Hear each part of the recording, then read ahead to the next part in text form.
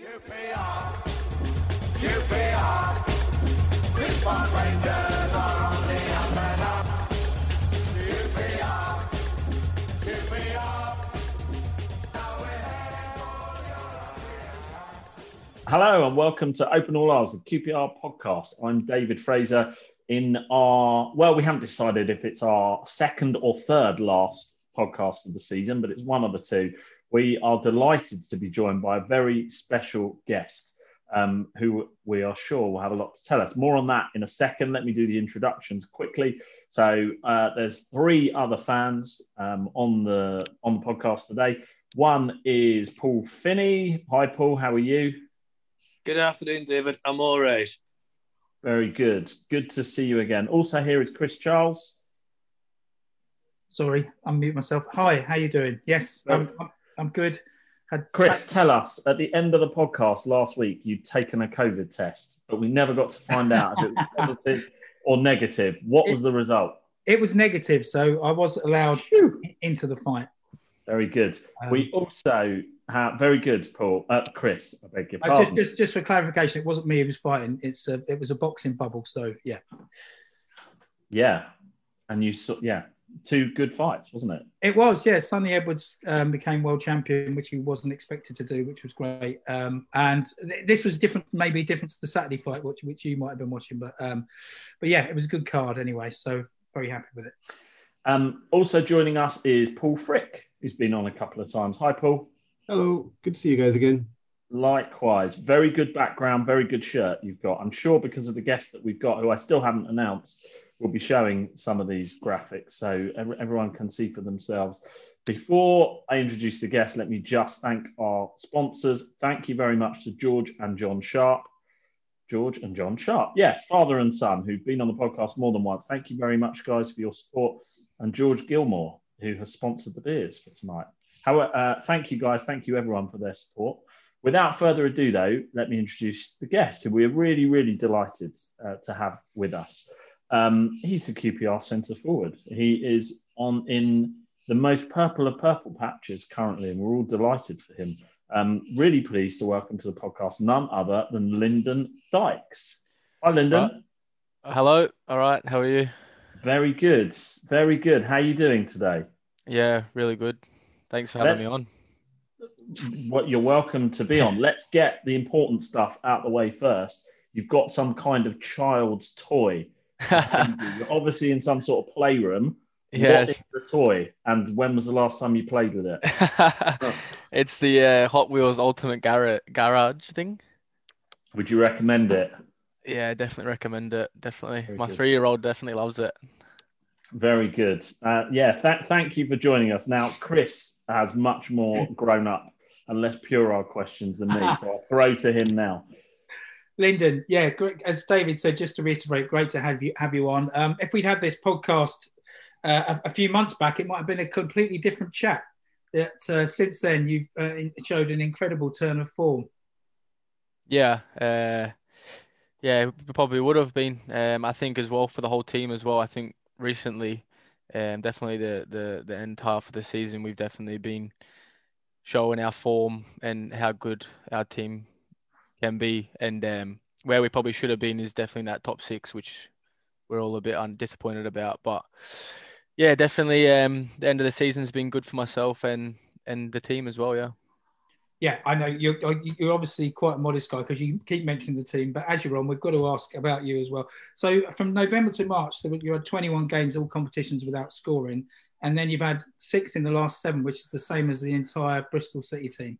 So you must be pretty happy with that. Yeah, no, I'm over the moon with that. Obviously I'm a striker and I want to score goals, but when I went through that patch, just I thought I was still doing well. I think I'm a team player. I think I bring a lot more than just goals to the team. But at the end of the day, I want to score goals and get assists for the team. And recently, I can't really stop doing one or other. So hopefully we can keep on coming. Yeah, and just before we hand over to David, how instrumental and coincidental has Charlie Austin been in the upturn of form for you and perhaps the team in general? Yeah, I think he's been really good. I think for the team, he's been great. Just coming in when he did was probably the perfect time. You can see in training and that he's very competitive. He very lifts the team. And then for myself, with that much experience, I'd probably say I am quite new to the full football scene. I haven't played probably as many years as other people, but having someone like him with the experience that he has, definitely helps me just kind of watching him, stuff that he does and where he is in certain positions. And also in a partnership, he's very he wants to see me do well. He wants to see me score goals. Especially when I've been going on this little run of mine. He's been the first one coming up to me, and he's definitely pushing me on. And even on the weekend when I assisted him, I was buzzing that I assisted him as well. So, that kind of partnership has really helped me, and I think we do really play well, play really good together up front, and we got that link up just from the start. So, hopefully it's a great partnership that can last long, and hopefully we can do really well together. Well, we have got a number of questions for you tonight, Lyndon. One of them is from one of the guys who sponsored one of the podcasts this season, Darren Fisk. And I said to him I would ask this question for you on Charlie Austin, which is, look, many of the fans want Charlie to sign permanently and be here next season. If that comes to pass, are you going to let him wear the number 9 shirt next season? Well, I think I'm the number 9 at the moment, so I think I'll have to stick with that one. But I would be over the moon if he comes, and obviously signs with the boys. I want him to come. I want to play with him. I want to keep learning from him. Obviously, everyone knows how many goals he's scored in the championship for QPR and in the Premier League. So so we'll have to see when it happens.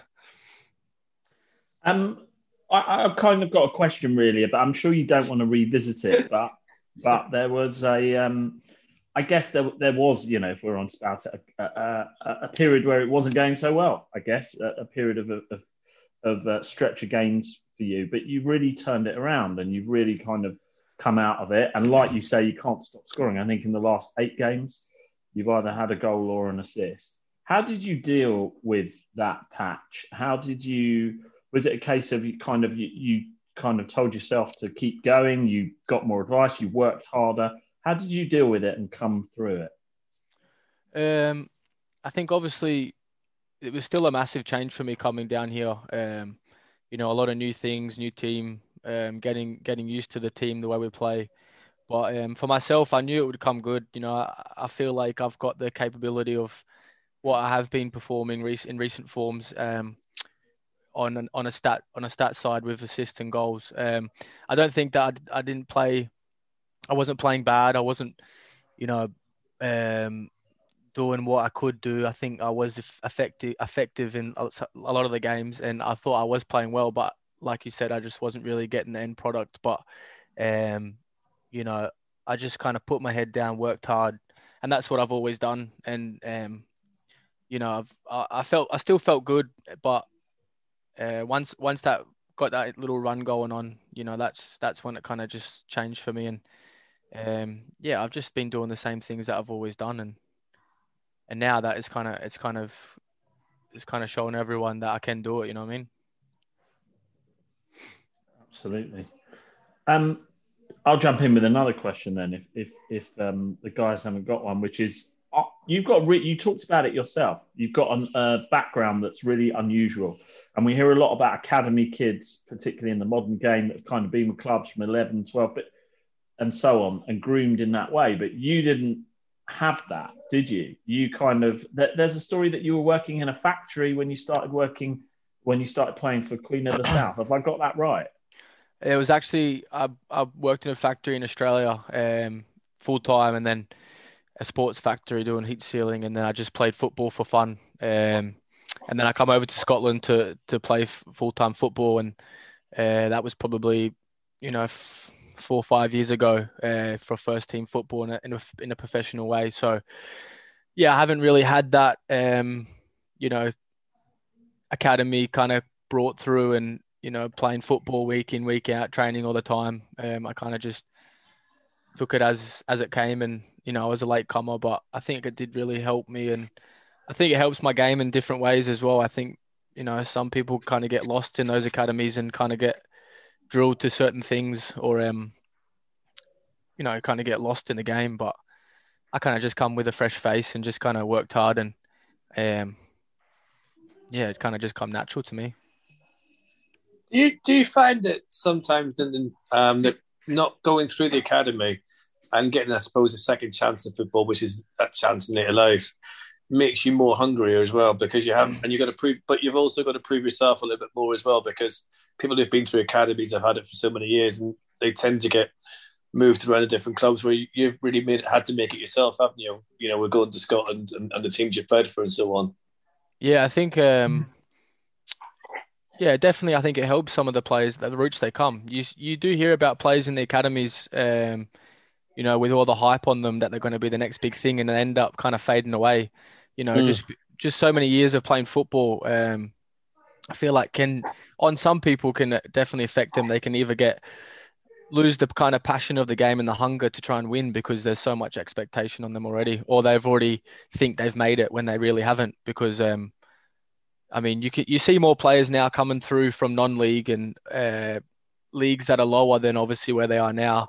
It does show their hunger, and once they get there, they want to take it and they want to fight against everyone to try and get that winning position, because they've been at the bottom and they've been out on loan and they've been in a non-league team. But I definitely think, in my opinion, players that come through that kind of hard route, have to try and show a bit of grit, show a bit of fight to get there. Definitely probably ends up being the better player. Because that's something you share with Charlie Austin, obviously, as well. Now, it's coming up to the Euros as well. And I was wondering if this form is perfect timing for the Euros as well. And what's your incentive in the Euros as well to do well? Yeah, it's obviously, we probably want this timing of my form. You wouldn't want it at any better time, really.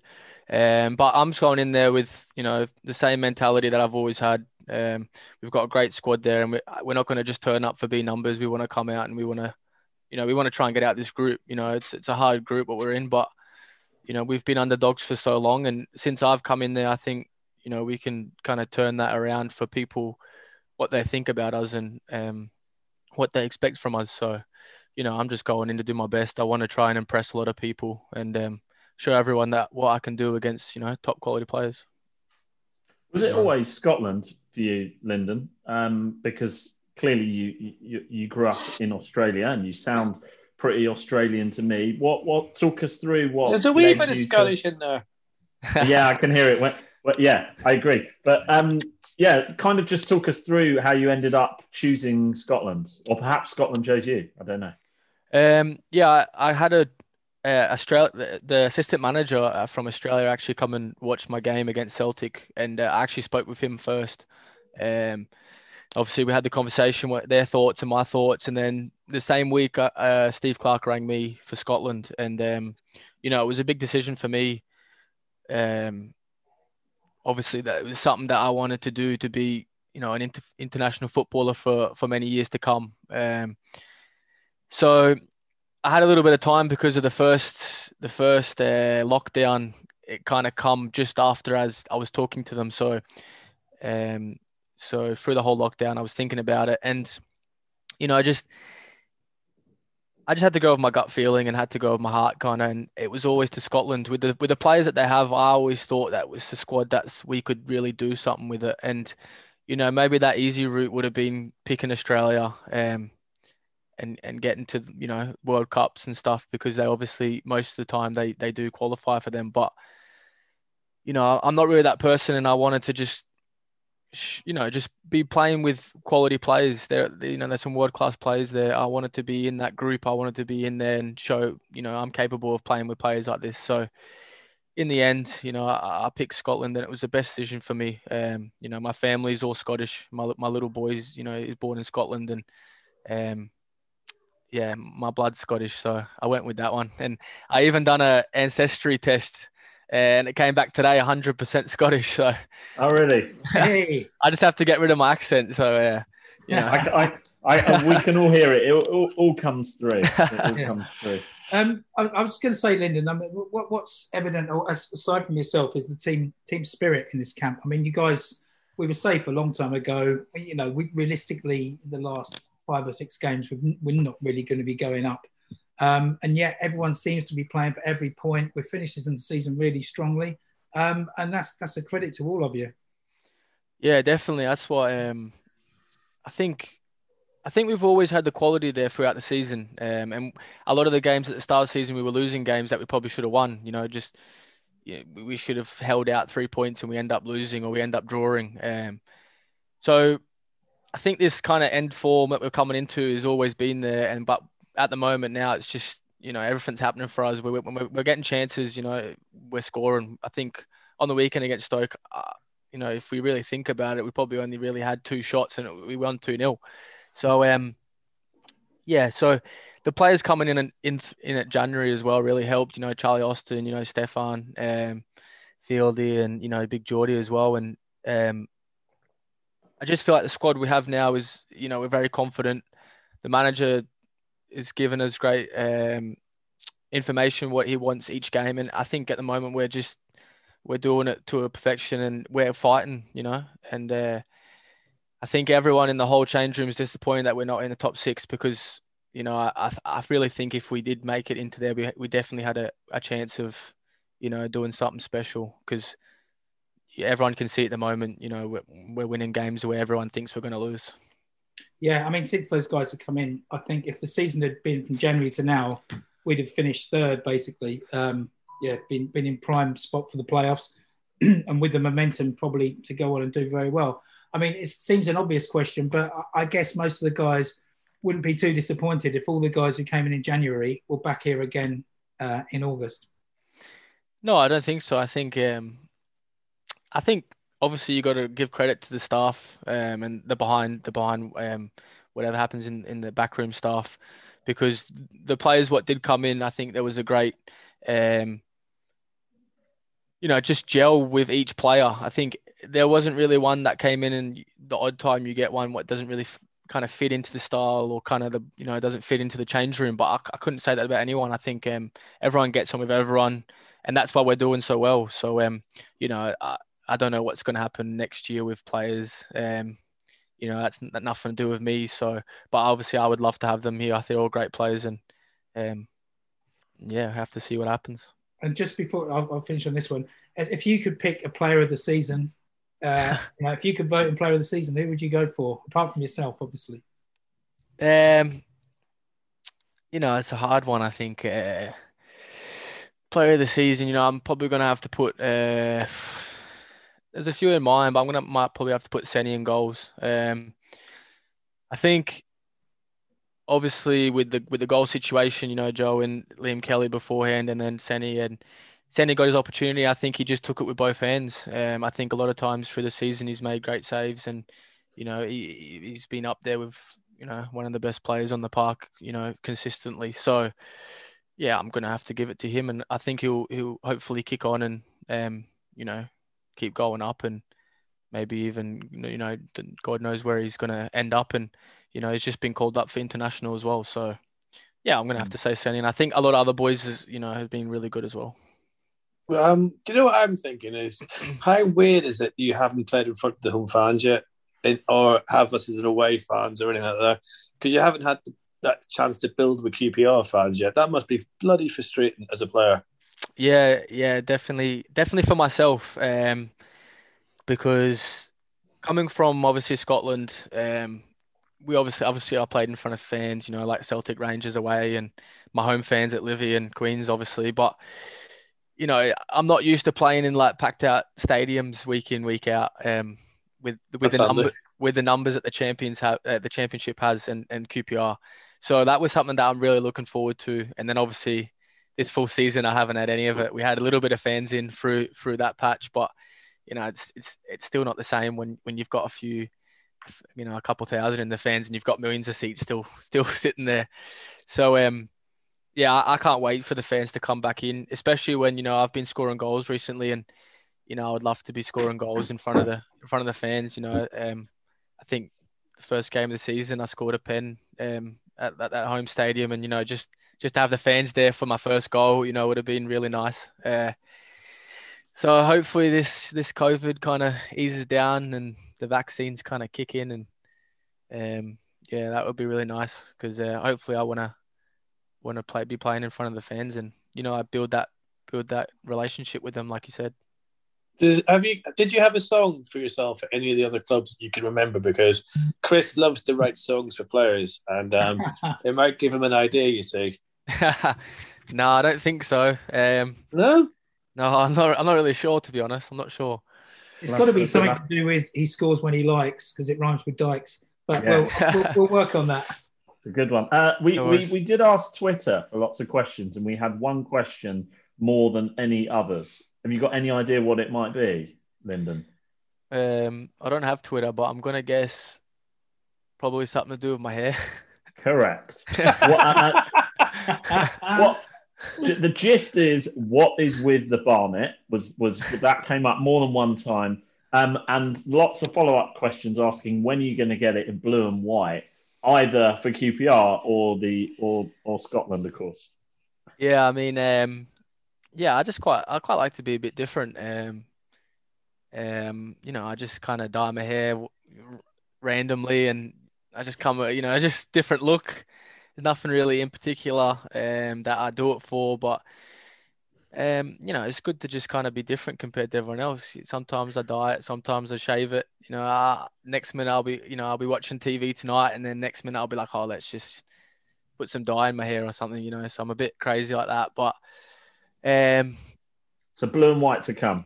Yeah, I mean, obviously, I think it will definitely come in the future. Hopefully, when the fans are back, I might have to. When the fans are back in, first game, I might just chuck it in there for everyone. So. And who copied who out of you and Charlie with the blondes? With the blonde top? I seen he's had it for a while, but I've been doing it for a long time. You wore it better. So I'm going to say that I'll definitely look better than him, and Do you know what I was thinking? The other day, Lyndon? I think you and Yordi need some tattoos. I don't think you've got enough. So yeah, I've got a few there. So who's got better tats then, you or Yordi? I quite like my ones, but I'm gonna have to say Big Geordie because he's a bit of a head case. You don't know what I was gonna say. Right. But yeah. Is he that scary off the pitch as well as on it? Because he looks an absolute animal. No, he's all right. Nice. Yeah, he's very good. I sit next to him in the change room actually. He's just, I think he's got a bit of that, like old school centre half in him, which is, something that is good for us, like a lot of teams because,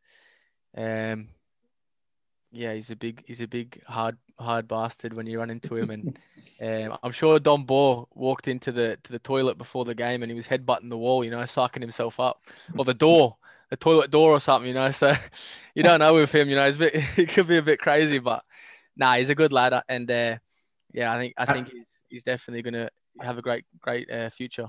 That's the right decision to sit next to him in the dressing room, mate, because if it all kicks off, you've got him by your side. Yeah, and you're obviously all scared of him. We can tell. It's fine. Don't worry. We won't tell anyone. Lyndon, do you know what? I think that's unfair on Tom Carroll.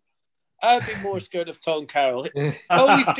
Always worry about the wee assassin. The wee Tom man can Carroll. Always be a bit more dodgy. No, I don't know about Tom. But to be fair, him coming back from his obviously injury, he's been doing a bit of boxing with in the changing room, so in the gym. So who's harder, Yordi or Tom? I'm probably it's probably a tight one. Yeah. But do you know what's interesting? I think Lyndon said, sorry, guys, but just as you said that, I think there's something to be said for having an old-fashioned out-and-out centre half like Yordi at the club, because when he came, everyone was a bit kind of like Hull on loan, but he's just old school, isn't he? And you're a wee bit like that as well up front as well, where you're going for headers that other people won't do. You're doing things that other people wouldn't do. We kind of needed that. That's my dog. Every podcast, he comes into the podcast, sorry. But I like the fact that we've got a wee bit old school. I thought, start of the season, personally, I thought we were too nice. Do you think the attitude's changed? Yeah, I definitely agree with that. I think obviously with the way we want to play, we want to be, if the manager wants us to play in the ball, but I think with Geordie as well, I think it just gives that a little bit of aggression, especially for forwards, for myself. When you're going into a game and this guy's gonna, you're gonna be at it. It's definitely not just an easy ride. I'm kind of like that as well. I want to get stuck in, especially when the defenders they give you a bit. I don't mind that because I'll give it right back. And so yeah, I definitely agree with that. I definitely agree that sometimes a bit of old school definitely helps. And a lot of players, they don't want to come near you when you're that type of player. Lyndon, we're going to let you go. I think you can get back to Hot Wheels. Did Paul? Paul, were you about to come in? Yeah, sorry, I keep getting a bit distracted. No, I did one question just because it has been like a massive change since the transfer window and last couple of months in general. And just wondering, I guess mentally as well, everyone seems to have just taken on a slightly different attitude. You're talking about, the old school center backs and definitely grinding out results that we wouldn't have gotten, December, January. So not just Charlie Austin, but definitely all of you, pretty much everybody that came in January. How long? I mean, was it kind of a slower process, pretty quick process? Because it seems to have caught fire pretty quick and has just kept on and kept on and kept on. It's been lovely to see. Yeah, I think we've got quite a very young squad until that. Obviously, those more experienced players come in. And I think it was always there because, like you said, it was a really quick turnaround and it definitely changed quite quick. But yeah, sometimes just things kind of click and then sometimes things kind of change. Sometimes with a mentality way, if you're going into the game and you're not thinking about it and you're going to win, then the majority of the time you do win. So sometimes you have to change your mentality, and especially with the younger players. There's people still, learning a lot about, their roles and, men's football. And I think that's really helped, because it's the same as the Scotland thing. We've got to change that mentality to be so many years without being in a major tournament to be a mentality that, people have to fear us. And when we go into games, we're going to win like the Serbia game that we did win.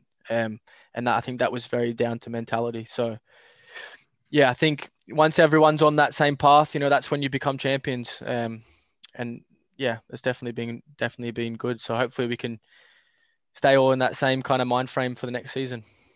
I hope so. It's really been great to watch. Agreed. Lyndon, you've been very generous with your time. And so we kept you for way longer than we said we would. 18th of June, just I hope you score a hat-trick in a 4-3 defeat for Scotland. I hope it's the other way round. No offense. Celtic brothers and all that. Take a hat-trick at 3-0. Thank you very much. Take a 1-0 off someone's arse bit. Don't worry about that. All right. Thank you, Lyndon. Take care. Have a good evening. Cheers, guys. Thanks for having me. Cheers. Thanks, man. There's a little guest from Paul, I think, has just popped in there. Great interview. Good guy, right? Lovely. Yes, man. Lovely. The accent's a bit strange, though. I think that's a brilliant accent, to be fair. And what a level-headed fella as well. It's nice that we seem to be getting these sort of players in that can come on these podcasts, and not only are they playing, they come across as decent human beings as well. And it obviously shows the club's recruiting in the right directions, even though sometimes I can be critical about it. Will we get to see him? This is my question. He's Depends ending on the the season red hot form. He has good Euros. I said this last week. I believe we will sell someone this summer. Could be him. Will we ever get to see him? And part two of that question is, this is what COVID has done. You've got a 25-year-old footballer who's basically just said he's never really played in front of a decent crowd. He's 25 years old because he didn't go through the academies, and then he played in Scotland for teams that didn't have the biggest crowds, and then COVID. He's going to play in a major tournament this summer. He's 25 years old. He's barely played in front of a crowd. Will we see him? Was my first part of that question. I think so. I think he'll still be at Rangers next season. I think it'll be tricky to see because with these getting to Euros and that, the same thing happened with Northern Ireland. You suddenly get everyone who didn't want to play for you 2 years beforehand declaring for you. Do you know what I mean? So there might even still be someone else that comes in. I mean, Shea Adams from Southampton's come in, blah, blah. So if he can hold on to his Scotland places, we're doing well. But yeah, unless he has an absolute blinder and turns Euros upside down, I guess he will. I think we'll definitely lose Sinad Yang. I don't think there's any question that we'll probably have a new goalkeeper. I think all three will probably go in the summer. So I think we'll definitely have a new keeper because he can't be the best kept secret in the Football League for much longer. Some of the saves he pulls off and he commands the area so well. He must be ticking everyone's shopping list. But aren't we, am I right in thinking that the FFP, if it hasn't already, is going to be scrapped? Which would it will be. I'm not saying I don't agree that we should rip up our strategy because I think it's been working regardless of FFP. But surely that gives us a bit more wiggle room in terms of, or even wriggle room in terms of whether we have to sell players or not. Well, not really, Chris, because you think the case of the Smithies and stuff, where even a newly promoted Premiership club can pay someone 40 grand to sit in the bench all season. Do you know what I mean? It's just the way it is in that league that it's so difficult to hang on to players in Champions because they all want to crack at the Premiership, and even if you're going to be sitting on the bench, you might get that 4 or 5 games and you hold it down. You know what I mean? There's always that chance.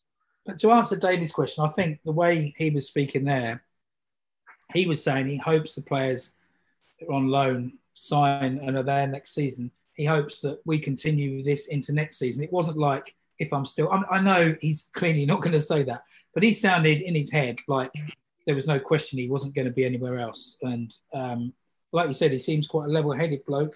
And I don't know. I think sometimes... if you're onto a good thing and he's finished this season really well, and if QPR are making the right noises about keeping these other guys, then I think you'd be mad personally. Apart from if he's like triples his wage or something to go. Be mad from interesting. his point of view, or mad for the club to sell him? No, mad from his point of view. I understand. Despite what I just said, I do understand if the club get a big offer in. You know, everyone's got their price. But like I said, I'm hoping we've got a bit more wriggle room because of the FFP situation. And that doesn't mean that I think we should start playing players 40 grand a week or something. But I just hoping that it means that we don't have to sell all of our best players again because we can't keep signing 10, 12 players every season. Yeah, I mean, with no FFP, then we're not forced to sign. Like, it was pretty much to make ends meet or to try and keep somebody or try and get someone in. So I think we've definitely, like you said, a bit more wiggle room. And if we do decide to sell someone or an offer comes in, I think it'd be a bit more of a generous offer, I would think, because no one's got us over a barrel with FFP. I've got a question for no other reason than to just be awkward and ask it. If you can only have one player here next season, Charlie Austin or Lyndon Dykes, who do you choose? Flipping heck, that's a bit unfair. It's a bit unfair. Johansson. We've just done a full podcast with the guy, which he's likely to listen back to. But do you know what? I'm just thinking. He's not. Do me a favour. He's not listening back to it. As Stephen asked that question, I was just thinking, if you'd have asked this question in January and you said, we got an offer of $3 million for Lyndon Dykes, you'd say, take it now, wouldn't you? I mean, or Macaulay Ball or whatever. It's quite a funny old world. I think because Lyndon's younger, but I think with Charlie, he makes him a better player. So if the only thing I would worry about, if we sign Charlie and then sell Lyndon, what kind of message we're sending out. So I would keep both, just to keep everyone happy and keep us going in the same direction. Yeah, 100%. I can't answer that question because I've got a lot of man love for Charlie. I think he's been the catalyst. Despite Johansson is obviously a brilliant player, but I think Charlie was the catalyst. The thing that we were missing was goals. Charlie provided the goals, and from that first goal onwards, we've been going on an upward curve. As I said in the previous podcast, my only concern with Charlie Austin is if he does sign and he's on 20 grand or more, 20 grand more than the next player, that might cause some sort of rift. But signing him for just for the player, for what he does on and off the pitch, I think it's a no-brainer to sign Austin. Should we talk about Stoke? Sorry, Paul. We have to. Yeah. We should talk about Saturday. It was. No, Saturday, I mean, as it's about Stoke, it was a joke, but it didn't really work. I apologise. I see. You mean the town? The town yes. of Stoke. Can you let us know when you're telling? Can you just give us an indication, a little message before just you're about to tell a joke, Paul, and then we'll know. Jesus, look who's talking. Oh, shade there. Do you know what surprised me about Stoke on Saturday, as you've asked? For a dead rubber, it was freaking niggly, wasn't it? There was a lot of niggliness going on. I was quite pleased about that we got stuck in, but I thought it was quite a niggly game, and it was a sort of game that we would have lost definitely a few months ago. So, to have as few chances as that and come away winning just shows you how much improved we are. How delighted are you for Kakai? Over the moon. I think he's a lovely lad. He can always come across well, and he tries. I mean, you can fault players for many things, but and he doesn't hide. And I think it would be great if he turns it around and becomes a regular in the football team next season. And because it shows that the system we're using is working, and that's more important than anything at times.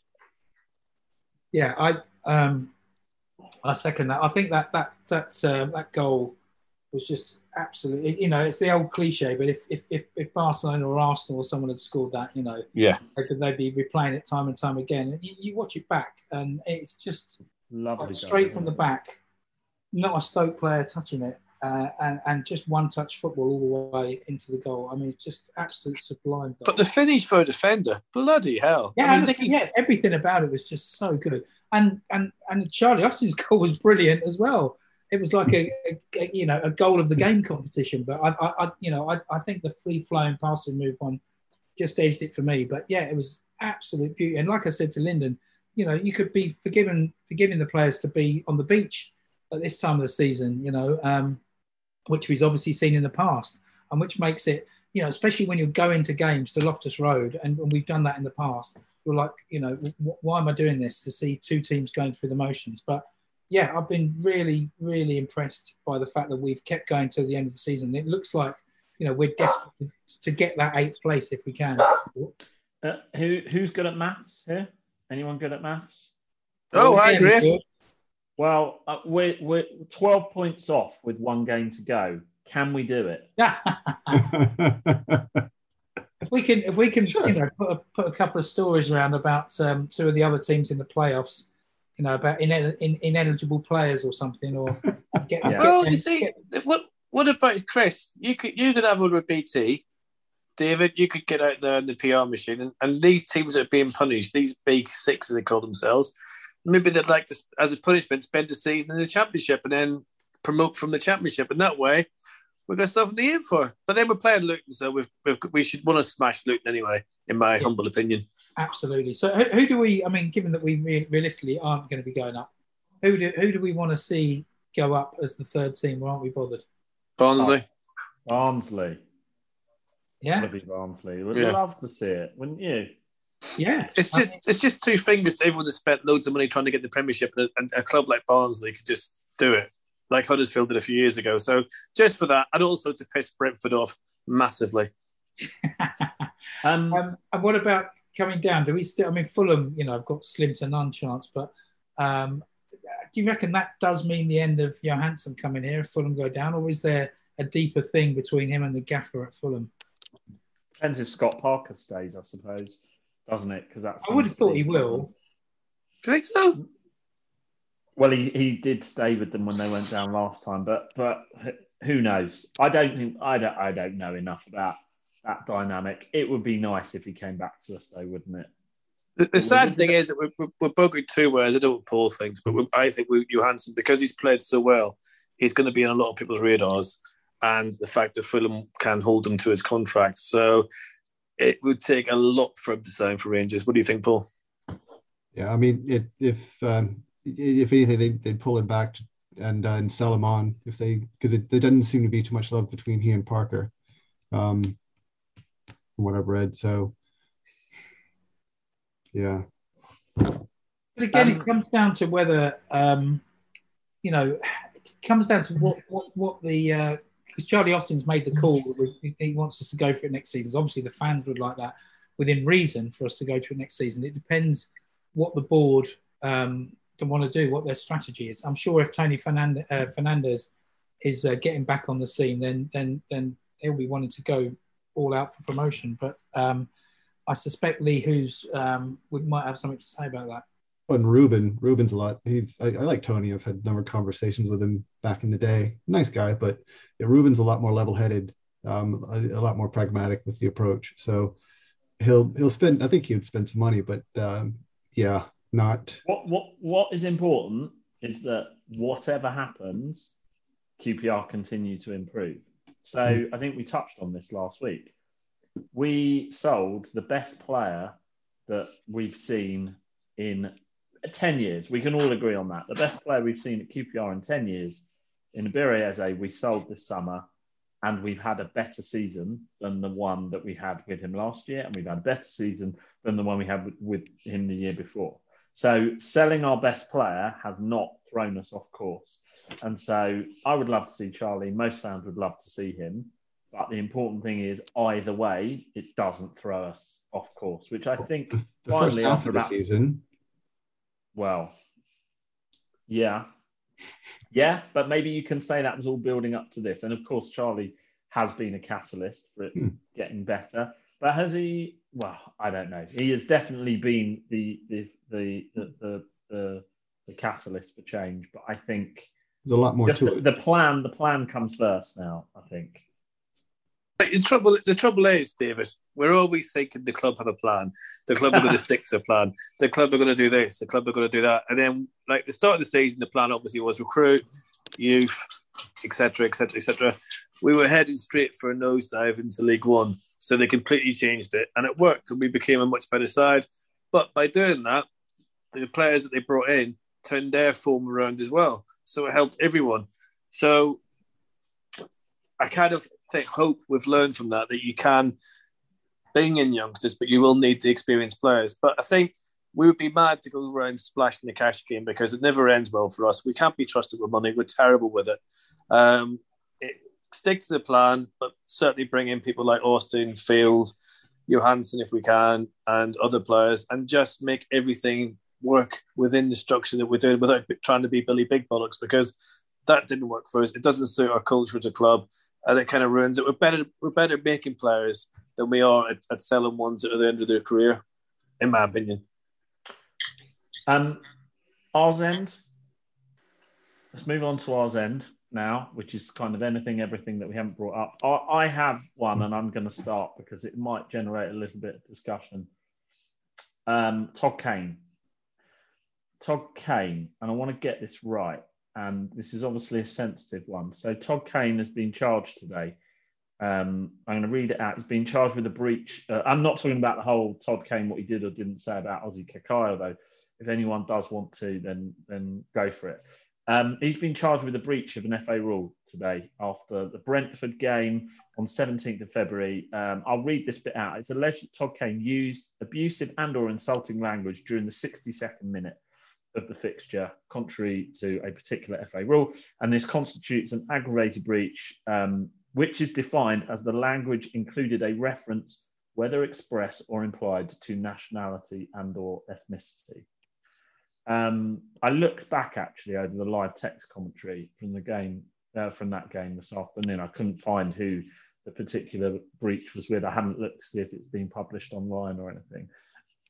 The only point I want to make on it is, and I sincerely hope that he is found not guilty of anything, and I'm not making any prejudgment of it.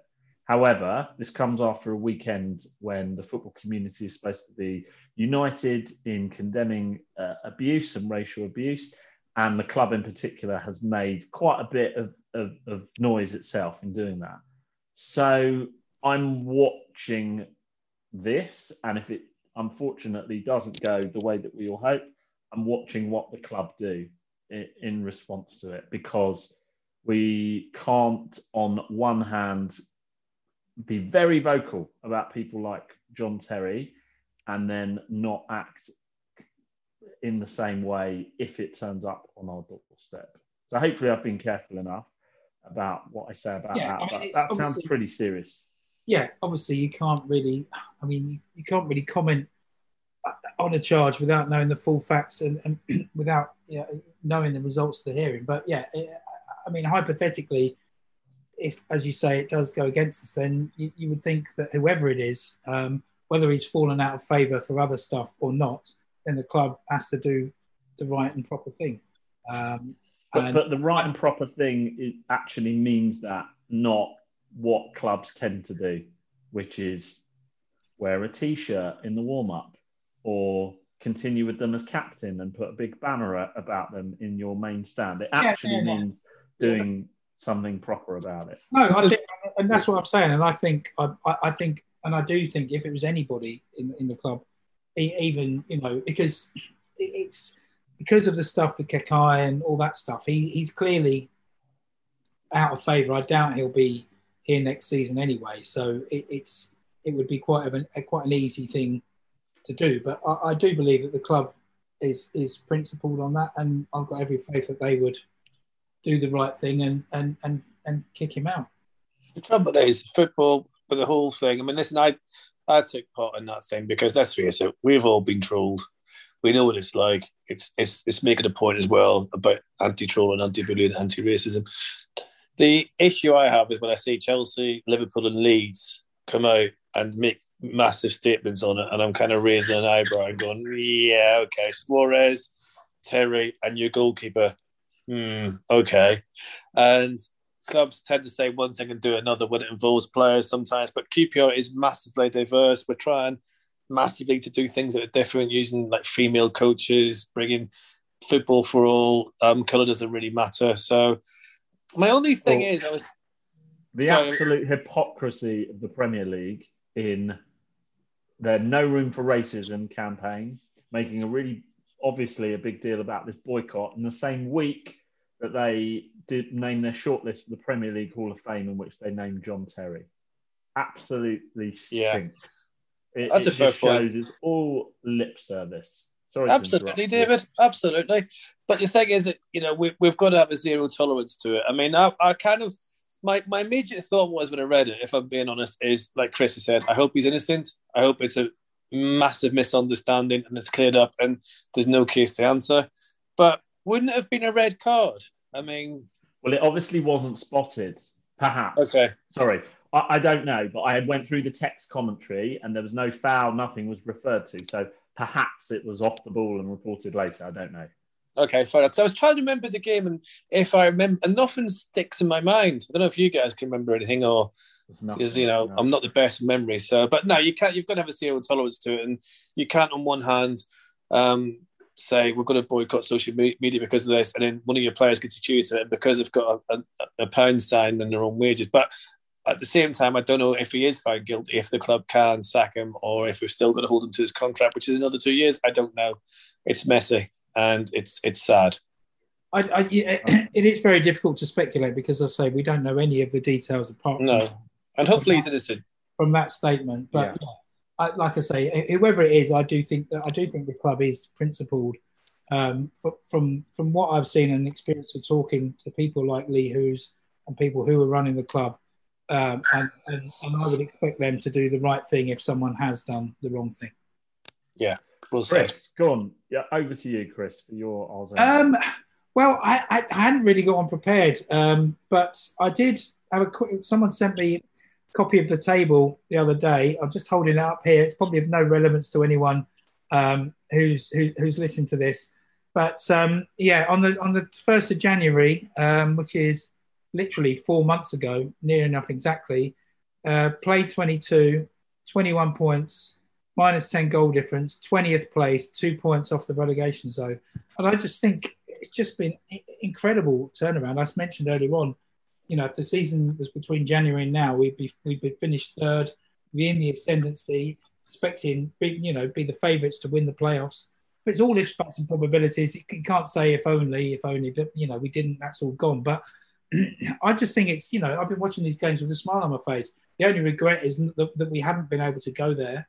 But it's the next big thing. I mean, me and my daughter have been jumping up and down, celebrating in, ironically, the loft, which is where her bedroom is, and yeah, it's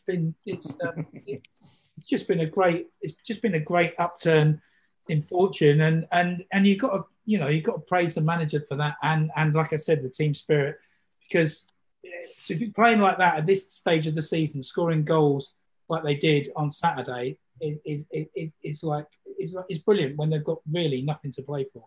So that's it, really. I'll go with Paul. Then I was going to say I'll go with Paul F. But I need to clarify that even further. Paul Frick. Yes. It hadn't been a crazy time. Anyway, I've been thinking more about with the turnaround since January and the way the players are playing really well together. It has been great to see, and they definitely seem to be enjoying themselves, as you will when you win. But I think some of the losses just seem to kind of come from a bit of, we don't have the depth in the squad. We don't need a bigger squad, really. It's nice to see, a program where it doesn't go down the entire back page. But it just seems, to be able to rest some of the players and have somebody else step in. And some of it does just have to do with youth, which is, you've got the youth, they're coming in, they're doing a great job, really getting stuck in, but just don't quite have, they don't have the experience really yet.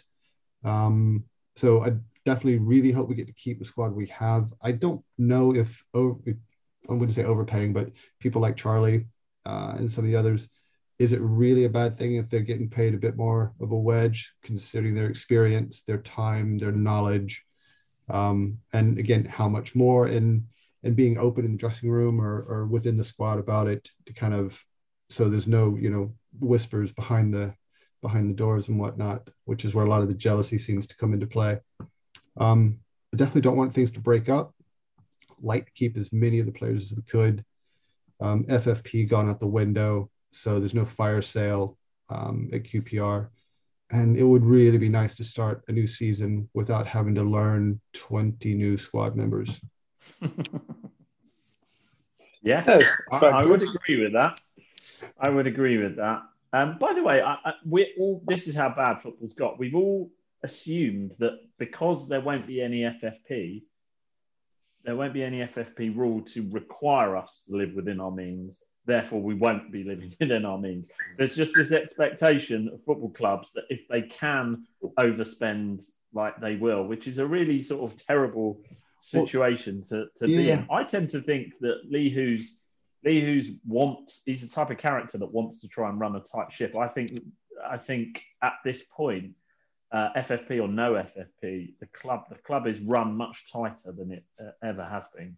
I absolutely agree. And I don't want that to change. But my point with people like Austin and whatnot are you're going to pay a bit more for players like that, not throwing £10 million at somebody who's just signed for the last contract, but someone who actually does want to be there and offers a bit more than just on the pitch effort. And again, we've got the youth, and I want to keep the youth coming through. That's great, but you still need a few. You need a few of the leaders, the elders, as they are, to kind of help guide the way. It's made a huge difference, not only just in the goal scoring, but just in the way the team plays together. They really seem to enjoy being on the pitch together. Finney. Personally, for what it's worth, right? And it's my turn anyway, because you're going to say that in a second. I think having him in the dressing room with the money, as long as it has this effect on the team, everyone improves. Everyone, and if you're pushing towards the top level of the table, you're going to be on TV more. You're going to bring in more revenue through TV. It gives the club a better buzz, so it pays for itself. So that's the reason I'm thinking.